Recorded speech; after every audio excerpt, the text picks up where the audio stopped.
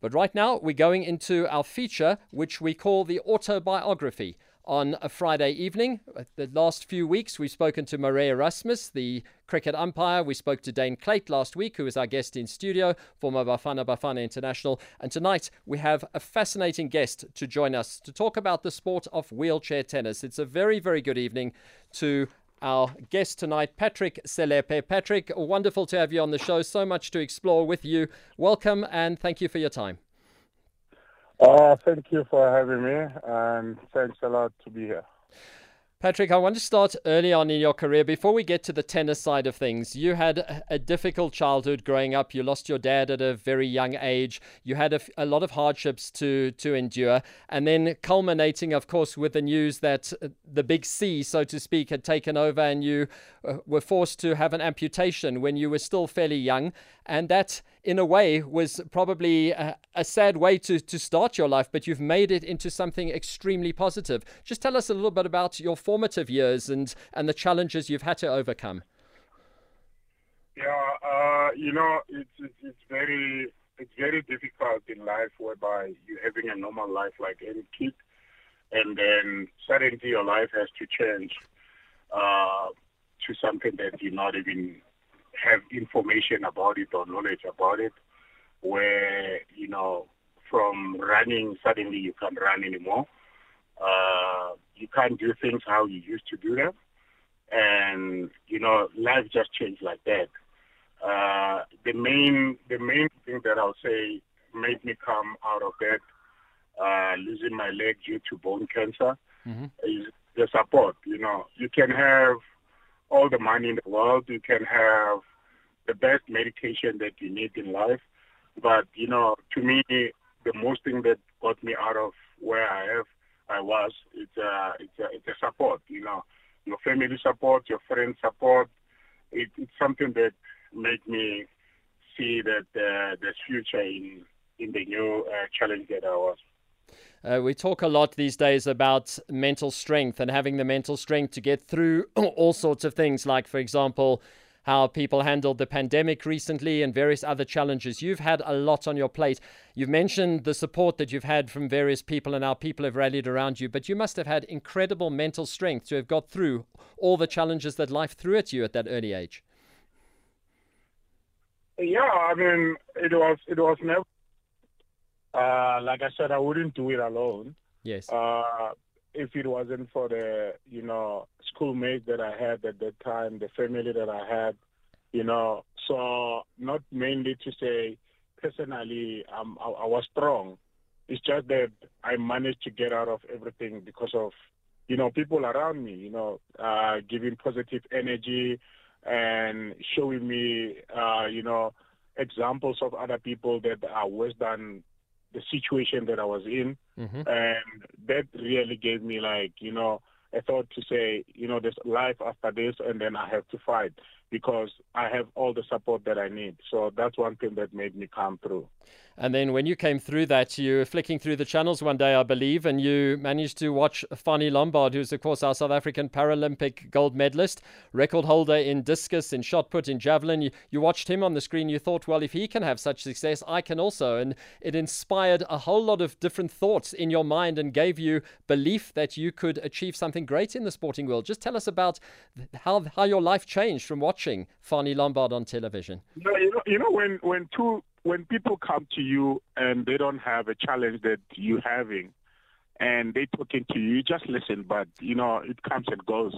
But, the first thing they're out of hospital and then you're watching TV and you see a big man breaking records. And by that time I was like thin guy, and then I'm like, okay, cool. I think I can do better than the guy, and that guy was breaking records. And yeah, but I didn't have the right prosthetic like he did, because by then he had all the sponsors that you can think of, and I didn't have any sponsor. Then I couldn't do like your break the record or do good in javelin and shot put, but I chose the road of doing high jump.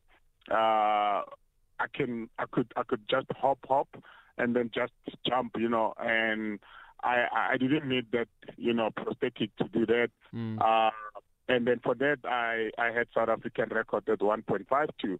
And, it's all because of watching TV, seeing someone like me, the disability, obviously, and then me taking that decision to say, what, I can do better. I think this is the new life that I'm going to take. And then it all started then. I want to ask you about high jump. Obviously, high jump for an athlete with just one leg must be really difficult because you need that elevation. You need to be able to get off the ground. As you say, you have to hop to under the bar and then give yourself the elevation and the strength to be able to get over. So how did you develop the technique for being able to do that? I think I had the right people to introduce me as even today, working in development. I always believe that, when you start teaching your child soccer or involving your child in any sporting code, you should do it the proper way, get a proper coaching, get qualified coaches so that they can give you the correct technique. So I was lucky to have the correct technique and obviously do the research in terms of the guys doing high jump in one leg. And then you find it that, it's not all about running. You just need that momentum, but you need to do a jump at the right time and give the right technique, and then you go back to Kasi home and all the stuff. And then you tell the guys, I can jump better. And you're like, no way. Pick one leg, you can't do that. You're like, okay, I give you a challenge. Let's do it. And then the guys will jump like, they're jumping like, I don't know how they're jumping a fence or something. And then you just jump using your technique. And then that's it, like, you get the respect through that. So the technique is really important. So that's amazing. And as you say, you managed a South African record for high jump for people with disabilities, 1.52 meters. Fantastic. But you also dabbled a little bit in wheelchair basketball as well. Tell us about that experience. Obviously, there you would need a fair bit of upper body strength to be able to move those wheelchairs around. Yeah, the seasons for sport, and then, athletics was something that I started with. And, after the championships, and then there's nothing. But basketball was throughout the year. And then I had to join basketball. I was not a good player, I won't lie to you. But, there's that leadership skills and all the stuff that, is within me. Then that's where I took a route of, maybe I can do coaching because or manage the team or something like that. And then I ended up being my home province coach, Limpopo, where I had a team called Eden Crusaders. And then, we did very well, playing well wheelchair basketball. And then, after basketball, there's something, because remember I was searching in terms of what is it that I love about sports for people of disability, and where can I settle very well and say, this is my life, this is what I want. So I started with athletics, and then the next thing was wheelchair basketball. I had to let go of wheelchair basketball because obviously I was not a good player. Right. And then, it's a team event. It's organizing people with disability. There's so many challenges, especially when it's a team, because equipment is very expensive. Traveling with people with disability is expensive. You can name accommodation and all the stuff. So at the end, I had to stop wheelchair basketball. We're going to get into the conversation in a moment about your tennis career, both as a player, where you did extremely well on the world rankings, and also in terms of coaching and management and various other things, which we'll get into in a little while. Just to let our listeners know that we're talking to Patrick Selepe, who's a former South African wheelchair tennis player and umpire, and talking about a fascinating career that developed because of the fact that he had to have an amputation at a young age. He didn't let it get him down, and he took the opportunity, grabbed the opportunity by the scruff of the neck, so to speak, and made a career for himself. I can tell you the Stormers have gone 17-10 up against Benetton. It's still 0-0 in the match between Maritzburg United and Richards Bay. We'll be back to chat more with Patrick right after this. The Autobiography, paging through stories of your favorite athletes. So on our Autobiography slot, we call it Against All Odds, a man who has defeated the odds that life threw at him to make a career for himself. We were talking about the fact that he dabbled initially in athletics and then in wheelchair basketball, but he's best known for his tennis exploits, both as a player and now umpire. Also, he's helped to establish various programs within the tennis world. Patrick Selepe, let's talk a little bit about your tennis career. Obviously, you said that wheelchair basketball you felt wasn't quite for you after you'd given it a go. And so what lit the flame for you in terms of tennis? Why suddenly wheelchair tennis? What made you decide to take that up? Yeah, being involved in sports for people with disabilities, and then you get to know more other sporting code that you're not aware of. So for me, while I was busy with athletics and the basketball, I got an invitation to do the coaching for tennis. I started coaching. I got involved firstly with coaching into tennis, and then I did like a coaching certificate for able-bodied tennis, because obviously there's no school or course for wheelchair tennis coaching. And then after that, having the old called the BTI, beginner tennis instructor. Then 2004, wheelchair tennis was introduced in South Africa.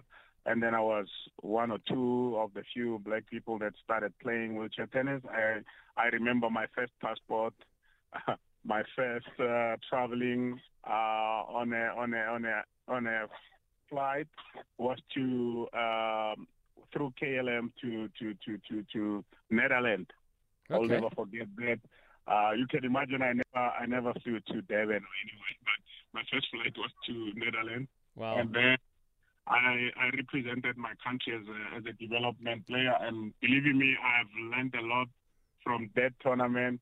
And from there, it was just a goal after that tournament to say, you know what, I'm in love with wheelchair tennis because I've never been overseas or compete overseas for any sporting code for any reason. But that was, for me, that was the first reason for me to be overseas and learn a lot through the other players, from the other players. And just for people who don't know how wheelchair tennis works, it works very similarly to able-bodied tennis. The only thing is the ball's allowed to bounce twice, of course, to give you a chance to get into position to hit the ball. But otherwise, you still need the same skills, a lot of upper body strength. You need to be able to hit forehands and backhands. And for the serve, you still throw the ball up from your wheelchair position and serve it. The rules are pretty much the same. You managed to move up the rankings in both singles and doubles and had a very, very credible world ranking in both singles and doubles in wheelchair tennis. Just tell us about your career, some of the big matches that you played, and how it all went for you. Yeah, man. At that time, we played against players like Robin Amelan from Netherlands. I think he was number one at that time. Jeremias from France, and it was tough on the men's section. Even today, it's very difficult. It's not that easy. It's not that easy. So it was great for me to reach even top 100 in the world, but that was a great one for me. I enjoyed my singles and doubles ranking and competition at that moment.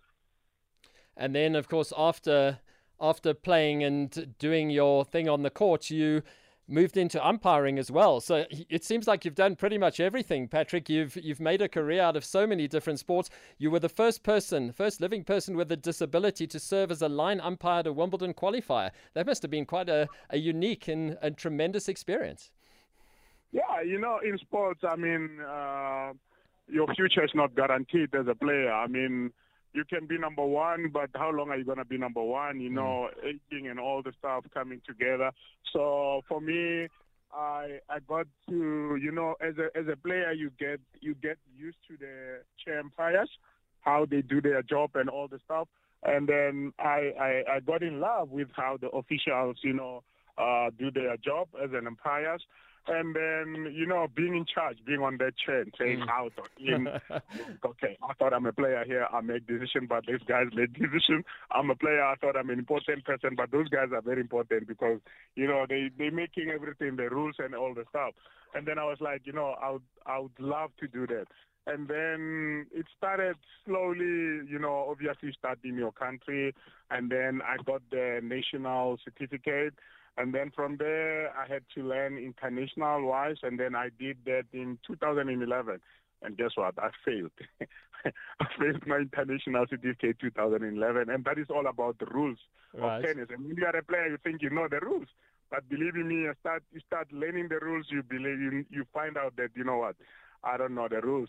And then 2015, I went back again and, tried the exam and all the stuff. And that's when I passed. And then I got a white badge, which is an international certificate. And then, boom, I wanted to learn more about officiating international. And my first international officiating was Wimbledon qualifiers. Yeah, first time on grass, first time with international officials doing their job. And I was proud being, a South African, working among the international people that, have been there forever. And, realizing that we got all the basics. And then I came back respecting South Africa and the officials around because, I am who I am because of learning from other officials locally. And I trust that the players in wheelchair tennis are a little bit more tolerant of the officials. You don't get the abuse that some of the umpires get from people like Nick Kyrgios or in the past John McEnroe, people like that who can be very explosive on court. I trust that they respect you and give you the respect that you deserve. I won't say much because it's a conflict of interest. From player-wise and then, and official-wise, but I can tell you there's no difference between able-bodied. It depends on individuals, right. how they behave on court and all the stuff. You find players like Nicorias and then all the stuff. So It depends on players. And again, I mean, if a player did something, it's not like the players like that. We wake up as a player and then you find that, today's not a good day. And then, you take it out. The first person you're going to spend most of your time with is an empire. Right. Yeah. Now, I'll ask you that question very, very much tongue-in-cheek. I want to talk after this next break just a little bit about some of the awards that you've won and how you've inspired some of our other top players to manage to make a career for themselves in wheelchair tennis. We'll do that after this break. The Autobiography, paging through stories of your favorite athletes. Wrapping up our interview then with Patrick Selepe. Patrick, we've spoken about your career as a player and also as an umpire, but you also have inspired a lot of young people, particularly in South Africa, to make a career for themselves. I think about somebody like KG Monjane, who has had a terrific career playing at the highest level at Wimbledon and doing particularly well there and in other Grand Slams as well. It must give you great satisfaction to know that you have laid the platform for players such as these. Yeah, I mean, in Africa, I would say we number one in terms of participation, in terms of what we have or what we're having in Africa. So, but believe me, that is not enough because our players had to travel that long to play tournaments and international ranking because it's very expensive to be in Europe. Like now we're speaking, I have two players that are in Europe playing the tournament, Japan Open, and it's very costly for them to be there. But in Africa, we can have 6 international tournaments or 9 international tournaments. We want to have a reason to travel to Europe, and that's the wish that I wish we can have. And we will see more players, because right now, if we have to look after the players, out of 500 players or 300 players we have in South Africa, you can only take 10 or 5 to have international ranking because of the cost, But that doesn't mean we don't have other players to showcase or to give them that opportunity to play and have international ranking. But, like I said, the sport itself is very expensive. You spoke about the pandemic. We're still suffering. We're still recovering from that. And it's more difficult now. And then the only players we have that are playing international in South Africa, you can imagine it's only 5 players, and that is not enough. While we have more than 100 players that, can go and compete internationally. Patrick, we need to wrap it up. I just want to mention to our listeners that you were the inaugural winner of the Uniglow Spirit Award in 2017. Nowadays, you're working with, as you say, the Global Sports Mentoring Program and helping to make the sport accessible to so many people. You've mentioned about the financial challenges. Hopefully, there are some listeners out there who might want to assist or want to help in some way. That'll be fantastic. So much more to unpack with you. We'll have you back on the show sometime in the near future to talk more about what's happening in the world of wheelchair tennis. But thank you so much for your time and continue inspiring. Continue to do what you're doing best because it seems as if you've really got a good handle on it. Thank you so much for your time. Thank you very much, Michael. We really appreciate the moment.